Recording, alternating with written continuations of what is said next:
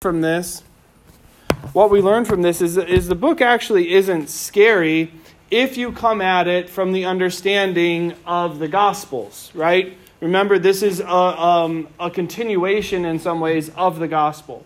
You have the incarnation of Christ, you have the humiliation, and then you have the exaltation and the ascension, and this is really teaching us what does the church, what does the picture of the church in glory and the picture of the church on earth look like, and with Christ reigning over all. And so that's what you're seeing in this. So the book of Revelation is not for the unbeliever, right? Well, the scripture is hidden to them. And so as the Lord gives the faith and reveals by the Holy Spirit to understand that Christ is the center and the subject of Scripture, then we can understand that the book of Revelation for the Christian is opened up. It becomes less intimidating as we focus on the cross of Christ being at the very center of it. And so you're going to see that throughout this outline here. So as we look through this, there's kind of like what you're going to see, a beautiful like hymn kind of spread throughout the midst of these things. So we have the interlude for the exaltation, right? Christ seated above in glory. Then you have the seven seals, the church protected, then the seven trumpets, the interlude, God's mission. Then you have the cosmic war in the new Exodus. That's where Michael and the dragon are fighting the devil, and then he gets cast down. The seven bowls, then you have the fall of Babylon, the celebration and final judgment, the new heaven and the new earth, and then finally the conclusion, the epilogue. There's an alternative way of looking at this that you might see down there. I'll magnify that real quick for you. The alternative outline is the quarters. Might be found at each of the instances where John says he's in the Spirit. Or halves between the mediation of Christ and the mediation of the angels. So for part of this revelation, it's Jesus speaking to John. And then for the other part of it, it's Jesus speaking to the angel speaking to John. So that's split up in halves. But so the church is always, again, as you're going to see here in the introduction, the church is always a conqueror, always victorious. There's not anything that the church has to fear, which is why we can, as Christians, approach the text of Revelation, again, without fear.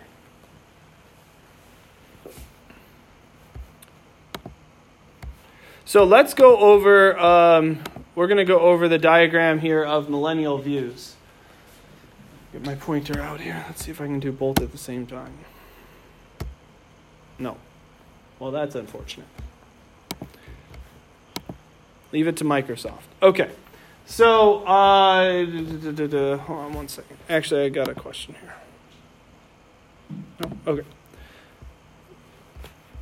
So for over here, looking at the diagram of millennial views. So this is the millennial view of the Left Behind series that I was talking to you about, which is a fairly popular view, or at least it was a popular view. It's basically a very linear, literal reading of Revelation. So some of you would say, well, isn't that how we as Christians read the Bible? We read it as being literal. Yes, we do. And we also look at what literary, what's the word I'm looking for? Literary genre it is as well, right? So Revelation is not written as a direct history book. It is written as a revelation, a vision. It is symbolic in a lot of what it's saying. And so we have to remember that we are using not just Revelation as an isolated book and saying that Revelation is and stands by itself without anything else or the counsel of Scripture. Remember, we're saying you have to read Revelation through the Gospels. Okay, so we have to look at everything else that has been written to understand the book of Revelation. If you take it isolated, then you'll probably get something that looks like this. So this view looks at the church age. So you have, after the death and resurrection of Christ, you have the age of the church. Then you're going to have this secret return of Christ, where he's not going to be visible. Okay, it's this invisible coming of Christ. And then he he resurrects the just, and that's the rapture. So that's where they're taken up. If you look at where that's actually taken from in Matthew's gospel, when it talks about the rapture, I think I said this last time. The rapture is not the believers. The rapture actually, when they're taking people, is the unbelievers. When it's actually talked about, I don't think the rapture is actually talked about like that in the book of Revelation. So anyway, so that whole entire thing there with the rapture doesn't really quite match up, but they keep it in there anyway. Then you have a literal 7 years of tribulation. Then you have this Armageddon, which you've probably seen the movie on, right? Who's in that? Bruce Willis, right? Or is that another one? Among others, yeah. Armageddon. Woo! Okay, then you have the visible return of Christ, and that's when you have the text, he'll separate the sheep from the goats, the believers from the unbelievers. Then you have a literal 1,000 years. So this is the millennia, right? This is 1,000-year reign, where it's going to be a peaceful time. And then you have Satan's little season where he's going to turn some people away. Then you have the resurrection of the unjust and the white throne of judgment. Okay, so a very complex, complicated view that takes a lot of liberties to try and explain it. All right. So going on here, this is a little bit of a simpler version, historic premillennialism. Again, you have the second advent, the resurrection of Christ. Then you have a literal 1,000 years, Satan's little season, and then the resurrection. Post-millennialism, again, the age of the church, a literal 1,000 years here. Then Satan's little season where he turns more away. Then you have the universal resurrection, the rapture, and the universal judgment. Okay, so all of these have in mind... this one's kind of funny, though. Post-millennialism believes that there's actually going to be like some utopian where the world is going to be led by the church. And then it's all going to be beautiful, and it's going to be a great time. Okay, so let's get down to the one that we actually believe. We believe in what is called amillennialism, or I like to call it, because that's what I thought made the most sense to me in the seminary, it's called inaugurated eschatology. The way I remember that is, like, what is an inauguration? We talked about this just briefly. What happens at an inauguration? Sworn in. Yeah, you're sworn in. It begins, right? That's the time that it's set. It begins, that person's swearing in, then their rule begins, right? So we talked about how the book of Revelation has to be seen through the Gospels, specifically seen through the cross and the death and resurrection of Jesus, right? So if we're talking about inaugurated eschatology, when do the end times begin? It begins right here, right at the cross. Jesus talks about his disciples having tribulation. He talks about the persecution of the church. When does that actually start happening? Boom, right after Jesus' death and resurrection. You have the 40 days, then you have Pentecost, then you have the 50 days after, then you have Pentecost, right? And then the church begins, and as they're set about, they have persecution. The disciples, then apostles, are now apostles. They're martyred, right? John is exiled on the island of Patmos, and the church has suffered ever since, right? This is the end times. We live in the end times. So it's been inaugurated. Amillennialism just means this is like a negate in the language. It negates it. So it means like when people say, "Oh, you're an amillennialist," it means you don't believe in the literal 1,000 years, not a literal 1,000-year reign of the church or anything along those lines. So which is why I prefer saying like an inaugurated eschatology. The eschaton meaning the end, so the beginning of the end. Right, so going on this is what we hold to here. And by the way, if any of you would like a detailed outline of how this is spoken of in the scriptures, I have that, and you can read through the scripture passages in a more condensed fashion, and I'll be happy to print that off if people are interested in it. Okay, at least one. Anybody else interested? Two? Anybody at three? Okay, I'll print some off for next time, and we'll you can go through those. Can you scroll where you are now? And I can't. Unfortunately, I can't. It doesn't like That's okay. going beyond. I don't think I can. Nobody will be able to see it. I'll just scooch you around. Yeah, hold on here.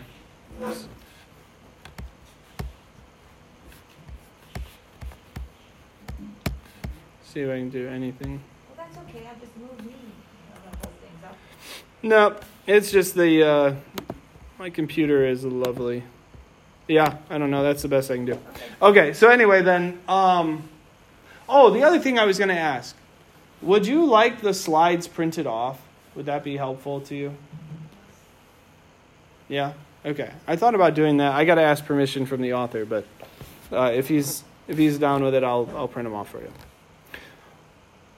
So then you have this, not a literal 1,000 years, but 1,000 years, which is 10 times 10 times 10. Okay? 10 being the divine number, and 3 versions of 10, 10, 10, Father, Son, Holy Spirit, Trinitarian. Okay. Then during that 1,000 years, you have Satan's little season, which is this intense time where Satan gets this little bit of freedom to try to turn those away from the Lord. And then at the end there you have Christ's second advent. So there is no invisible coming of Christ secretly. When Christ comes again, it will be visibly, all the world will see, nations will bow down, every tongue confess that he is Lord. That's the universal resurrection. The resurrection of judgment, those resurrected to eternal life, those to eternal death. And at that, after that, there you have then the creation of the new heavens and the new earth.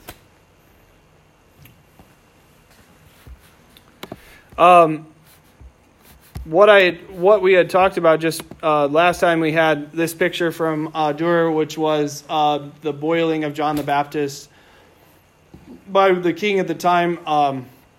They tried boiling him. I guess Irenaeus writes this, that he tried boiling him, but he couldn't be boiled alive, so he gets up and walks away after that. All right. Going on, was there any other questions about that? I should move on, I guess. Is there any other questions about the outline or the views on the end time? What is exactly meant by new heaven and new earth? The new creation. So God says that he shall create all things new. So there will be new heavens, and then there will be a new earth. So in the Bible, there's listed as there are 3 heavens. St. Paul talks about this. He was taken up into the 3rd heaven. Well, he says he knows a guy, but we all know he's talking about himself. Come on, Paul. Not that. Come on. All right, but so there's 3 heavens. So going through these 3 heavens, the first heaven is the heaven that you can see, the one that the birds fly in, right? Okay, so that's the first heaven where the clouds and the birds and all of that. The second heaven, take a guess what's beyond the sky.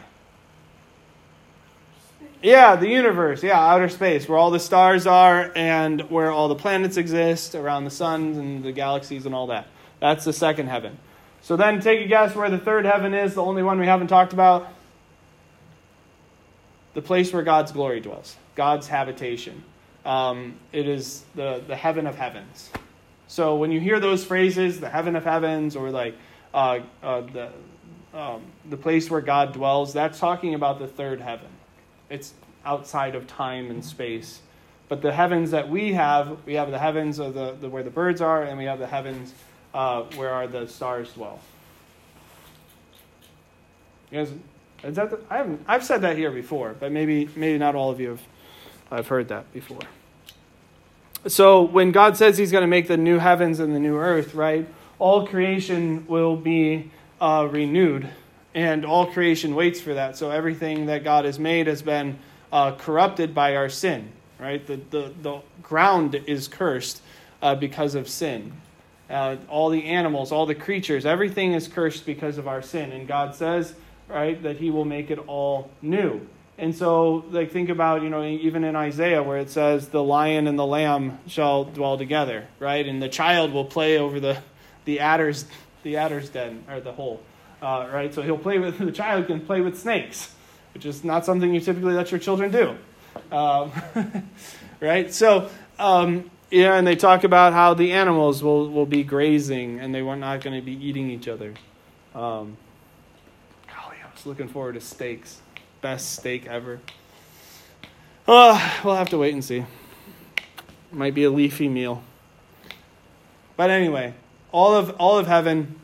I guess again, Isaiah says it'll be a rich food with well-aged wine and the choicest of marrow, which comes from bones. So maybe God has a special meat for us. One can hope. All right, but everything is made new. What is mortal puts on immortality. So your body shall be remade to be as Christ's glorified body. Talked about, knowing one another. Like, you're not going to lose your personality and become like a robot, right? You'll have a beautiful singing voice, join the choir of God and the angels. Those sorts of things. Anything else on that? Oh, okay. Moving on. We're getting to the text now. All right. So the prologue, chapter 1, verses 1 through 8. The revelation of Jesus Christ, which God gave him to show his slaves the things which must happen in swiftness. Remember, apocalypsis is the first word here in Greek, and that's what gets the book its title. Apocalypsis means revelation. It's where we get our word apocalypse from. This refers to Jesus' second visible coming. And so we have the scripture passages there from Romans, 1 Corinthians, 1 Peter that talk about that. Okay, so the word here, slaves, doulos, sometimes you'll see that translated as servants. Most traditionally, it was the word slaves. Again, though, a little bit different than what you might think about when you have that connotation of slavery. So, going on here. And he signified these things, having sent his angel to his slave John, who witnessed to the word of God and to the witness of Jesus Christ as much as he saw. Blessed is the one publicly reading, and those hearing the words of this prophecy and cherishing the things written in it, for the season is near. Okay, so here we find that God has given this word, the Father has given this word to the Son, Jesus, who then gives it to John, or also through an angel to John. So when you think about this word here, what we talked about being slaves, we think about what Jesus has done for us. So if you see up here, right, we even confess this in the second article of the Creed, that Jesus has bought and paid for us, not with gold or silver, but with his precious blood and his innocent suffering and death. So we are bought at a price. When you hear the word that you are the ransomed ones, what is ransom? If somebody puts a ransom out for you, what is it? You have a price on you, right? So in order to be released, there was a price. So when we talk about, your forgiveness of sins is free, right? It's free in terms of you haven't had to do anything for it, but it wasn't free in the sake that Jesus had to, in fact, give a perfect life and a sacrificial death. So we are bought at a price. From there also, we'll get on to that one here in a minute. When we look at the signs, we're going up here to this note.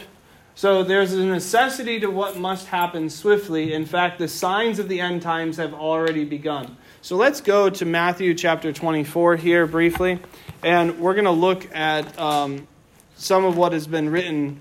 Remember, I said Matthew 24 is often hard for people to read because it's mixed into the signs of the end time is also the destruction of Jerusalem, which happens in AD 70.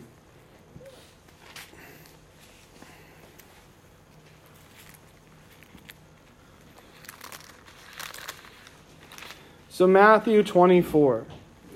Jesus answered them, "See that no one leads you astray, for many will come in my name, saying, 'I am the Christ.' And they will lead many astray, and you will hear the wars and rumors of wars.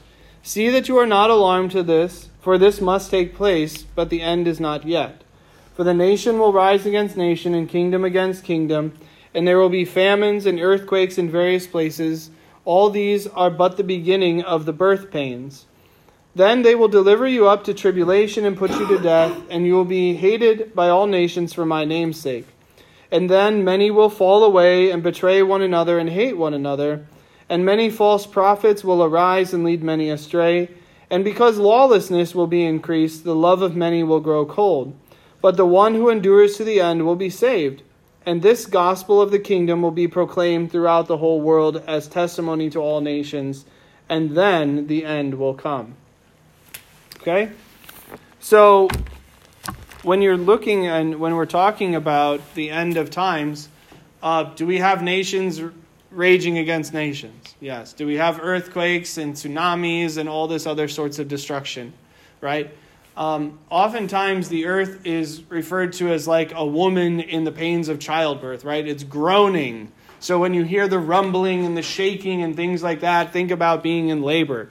Men are probably going to have a harder time with that. But it's painful, right? It's incredibly painful. And that's what's being referred to here. The whole earth is waiting for the redemption of our bodies. That is the end day, when Christ returns in glory. But these signs have already begun. Again, another reason for us to believe that we are, in fact, already living in the end times. This 1,000 years is already begun at the crucifixion and resurrection of Jesus. Also, we learn here that John is a foundational apostolic witness. So whatever John is saying here, he is bearing witness. He is what the Greek word is martyrio. So he is like a martyr for the gospel. He is willing and putting his life out there in order that this be shared. So, what does it mean that we cherish the Word of God? When we are talking about the Word of God here, blessed is the one publicly reading and those hearing the words of this prophecy and cherishing the things written in it, for the season is near. Cherishing doesn't just mean loving, right? We think more back to what we said at our confirmation or when we transferred into the church. The same words are spoken there. That we love the Word of God and will gladly hear it and learn it, truthfully, above all things. That we are even willing to give up everything in order that the Word of God might remain among us, including our lives. And so because we believe that the Word of God is in fact God's Word, not just this petty word of man, it is in fact the words that God would have us to know and to receive in our hearts. So cherishing this is a big deal. So we are not to give up these words or give up any bit of it. Hey,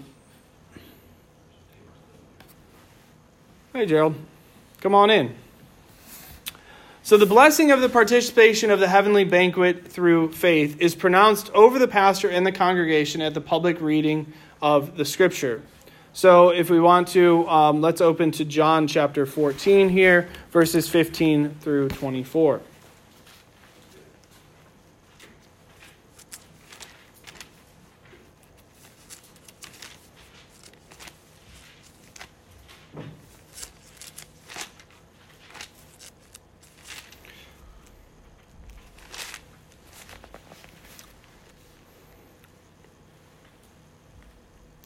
All right, John 14, 15 through 24.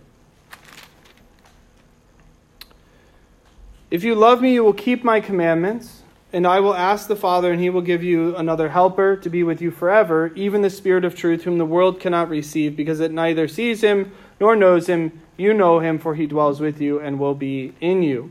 Will not leave you as orphans, I will come to you. Yet a little while, and the world will see me no more, but you will see me, because I live. You also will live.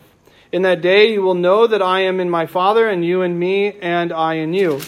Whoever has my commandments and keeps them, it is he who loves me. And he who loves me will be loved by my Father, and I will love him and manifest myself to him. Judas, not Iscariot, said to him, Lord, how is it that you will manifest yourself to us, and not to the world? Jesus answered him, If anyone loves me, he will keep my word, and my Father will love him, and we will come to him and make our home with him. Whoever does not love me does not keep my word, and the word that you hear is not mine, but the Father's who sent me. So this cherishing also is a keeping of the word, a defending of the word, a guarding of it. It is letting the word of God, in fact, change who you are, change your heart, to turn it around from desiring the things that your body and your flesh might desire, but are contrary to what God's will is, or even his law. So when we're talking about this, think about at the very end of Matthew's gospel where he says, baptizing them in the name of the Father and of the Son and of the Holy Spirit, and teaching them whatsoever I have commanded you, and lo, I am with you to the very end of the age. Right? God is with us in and through this word of God. And God sends us the Holy Spirit, whom when he comes into us, brings us to remember this blessed word. He causes that word to live in our hearts, and from that word we draw our strength, our defense, our hope and consolation, our sure confidence, truthfully, in our salvation.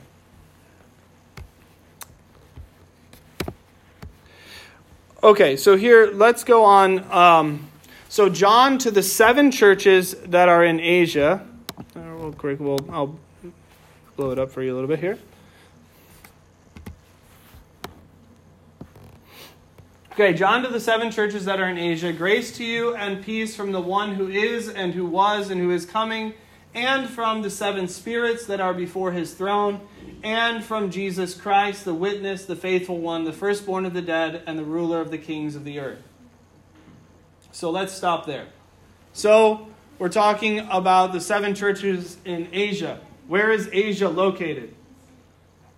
Not China, right? The Asia here. It's like Turkey, right? The place that we just saw looped around in that. Okay, so what are the 7 spirits? Those are the angels. Okay, there are 7 angels over these churches, or kind of like assigned to these churches. And they are before his throne, right? We know that the angels stand before the throne of God and are with God in his glory. And from Jesus Christ, the witness, the faithful one, the firstborn of the dead, and the ruler of the kings of the earth. Right? So again, we are talking about Christ's exaltation, that he is, in fact, this is a picture of God's glory, what is happening right now, even while the church on earth lives. And so we see that perfectly right there. So the froms denote the Trinity, for the 7 spirits must be from someone equal in majesty to the Father and the Son. It refers to the source of the 7 spiritual gifts, which we see from Isaiah 11, 2-3, and the omniscience of God. For the firstborn of the dead, we see Romans 8, 1 Corinthians 15, and Colossians 1. So there we have, like, first to break the chains of death and the grave, to overcome that. So how many froms do we have here? 1, 2, 3. Father, Son, Spirit again. So going on to here. To the one loving us and releasing us from our sins by his blood and made us a kingdom, priest to his God and Father, to him be the glory and dominion forever. Amen. Behold, he is coming with clouds, and every eye will see him, even those who pierced him, and all the tribes of the earth will mourn over him. Yes, amen. I am the Alpha and the Omega, says the Lord God, the one who is and who was and who is coming, the Almighty. So, backing up here just a bit, let me magnify this here. So, again, reading this through the Gospels, okay? So, love, what is love? Not that we loved God, but that he first loved us, right? Love is defined by the forgiveness through Jesus' blood. Everything that we are going to talk about is going to make Revelation read through the Gospels. So love is defined by what God has said love is, which is Christ's sacrificial nature, his love for us. And that is the foundation for every one of our gifts. So, to the end that every believer may approach God absent mediation as a priest. So remember what happened at the crucifixion of Jesus in the Holy of Holies. Or outside the Holy of Holies. What? Yeah, the curtain was torn in two, right? From the bottom to the top? No. From the top to the bottom. So who tore the curtain? God tore the curtain, right? He opened the Holy of Holies. If you read in the book of Hebrews, it talks about how Jesus entered the Holy of Holies not by the blood of bulls and goats like the high priest would do once a year, but by his own precious blood. And he entered it once for all. And so he opened access to the Father for all of us.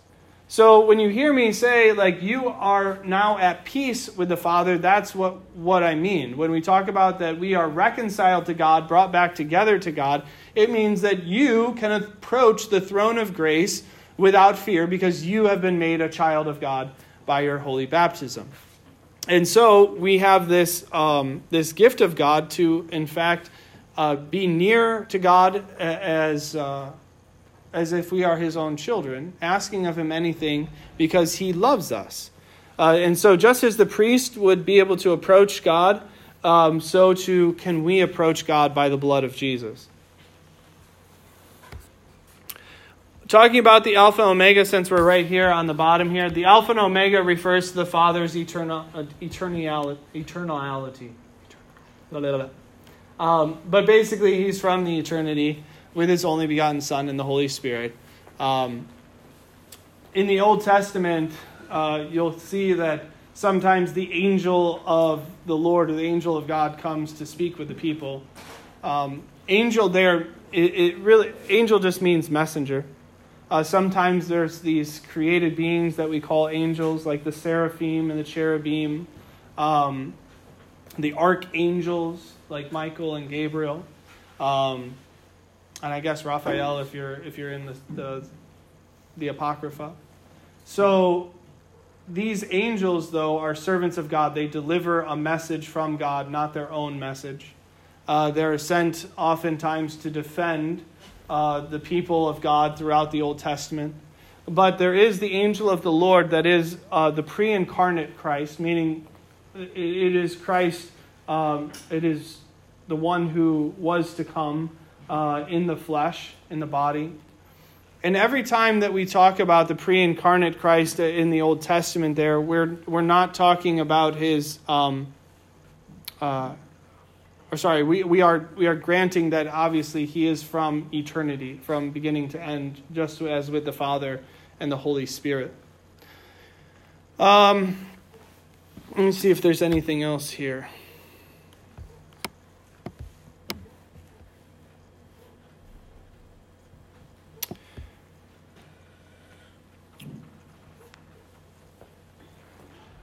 I think that's it. Any questions on this slide then so far? Backing out here real quick. Alpha and Omega. Is it referring to the Father or Jesus? To the Father. But it's to the Father with the Son and the Holy Spirit. So Jesus as in the second person of the Trinity in the flesh has a beginning time. In fact, that he took on flesh in 0, right? Or like right around 1 or 2. Right, AD. But then when we're talking about the Father, in fact, as Alpha and Omega, has no beginning in the flesh, right? That's his only begotten Son. But the Son also existed from eternity as the pre-incarnate Christ. So God is one God, not multiple gods. It's a very complex nature of the Trinity. Right? But the Son was able to enter time and yet also not be captured by time. In fact, because he ascends in the body. He takes what he always was, but now he takes it back as being a man. Right? So man has ascended into heaven and sits at the right hand of God in the person of Christ. So, right, God didn't have a body, right? He's a spiritual being, the invisible God, right? But then in Jesus, he takes on a body. He assumes the human flesh into his divinity. I'm not going to understand this one. Nobody does. Nobody understands the Trinity. I mean, if you say to me that you understand the Trinity, I'm going to say liar, right? I mean, it's just, nobody does. It is beyond our reasoning. It doesn't make sense. And yet, we don't try and make sense of it. Instead, we just confess what the Scriptures have said, and we can't go any farther than that. So, that's about as much as we can say.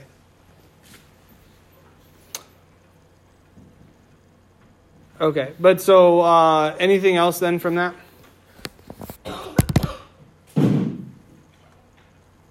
All right, going on then.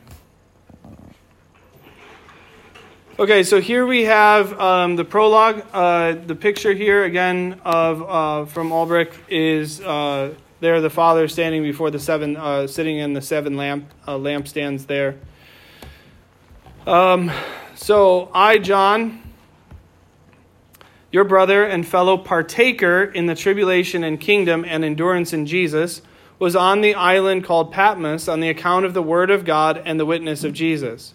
So why was he exiled? Because he spoke the word, right? He was bearing witness to the truth. I was in the Spirit on the Lord's day. What day is the Lord's day? Sunday, right? Yeah, it would be what Becca doesn't like, the 8th day, right? So on the 7th day, God rested, which would have been Saturday. And then the Lord completed that week, right? In Jesus, in his time, right, the Holy Week, was that Sunday to the end of the evening Saturday, because of the Jewish days, right? They began their day evening to evening. And so at the end of Saturday, and then it began Sunday, that evening of Saturday, and rose that Sunday morning, early in the morning. But that would have been the 8th day of that Holy Week. And so 8 is typically referred to as like the eternal day, or the Lord's day. Just a little bit there. So John was, I was in the Spirit on the Lord's day, and I heard behind me a great voice as a trumpet saying, What you will see, write in a book and send to the 7 churches, to Ephesus, Smyrna, Pergamos, Thyatira, to Sardis, and Philadelphia, and Laodicea. So on account of the word of God refers to the persecution that led to John's exile. His brother James, remember, was already had been martyred, and James was the leader in Jerusalem. Oh wait, actually that was a different James. It's the brother of Jesus that's in. Yeah, it's the brother of Jesus. Yeah, you're right, Elizabeth. Yeah, I was wrong. Sorry. But anyway, James the apostle was there already martyred. Okay, so being in the Spirit implies that the Spirit is working. As the Lord had said, he'll bring to your remembrance everything that I have written to you. The Spirit will grant you the revelation, right, to understand or to write. Jesus said, I have more that I can tell you, but you cannot bear it at this time, but the Spirit will make it known to you. So there we have that word. So obviously this revelation comes from the work of God, the Word of God. Okay, and so then we have the day of the Lord is the resurrection. So John is to write to the 7 churches of Ephesus. We are of those churches, and I told you that is going to eventually be shared with the whole Christian church. Well, and I guess we're going to have to stop there because it is 9:45. Basically, we're going to see the 7 lampstands are the 7 churches, and the angels of those churches are going to be the pastors of each of those congregations. So you're going to see that there. Again, you have to remember, write this down if you don't already, that angel means messenger. Messenger means one who is speaking on behalf of God, in this case.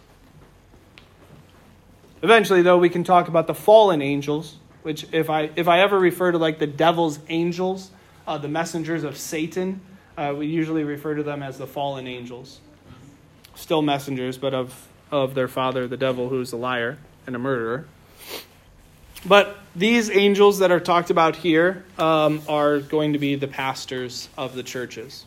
And we'll talk more about that after a little bit. Anything else that you guys have a question before we wrap this all the way up?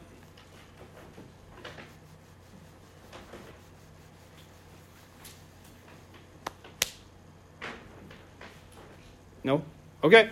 Well, then we'll go ahead and we'll come back to this more, and we'll talk about here the stars and the lampstands and the angels and the churches going on from there.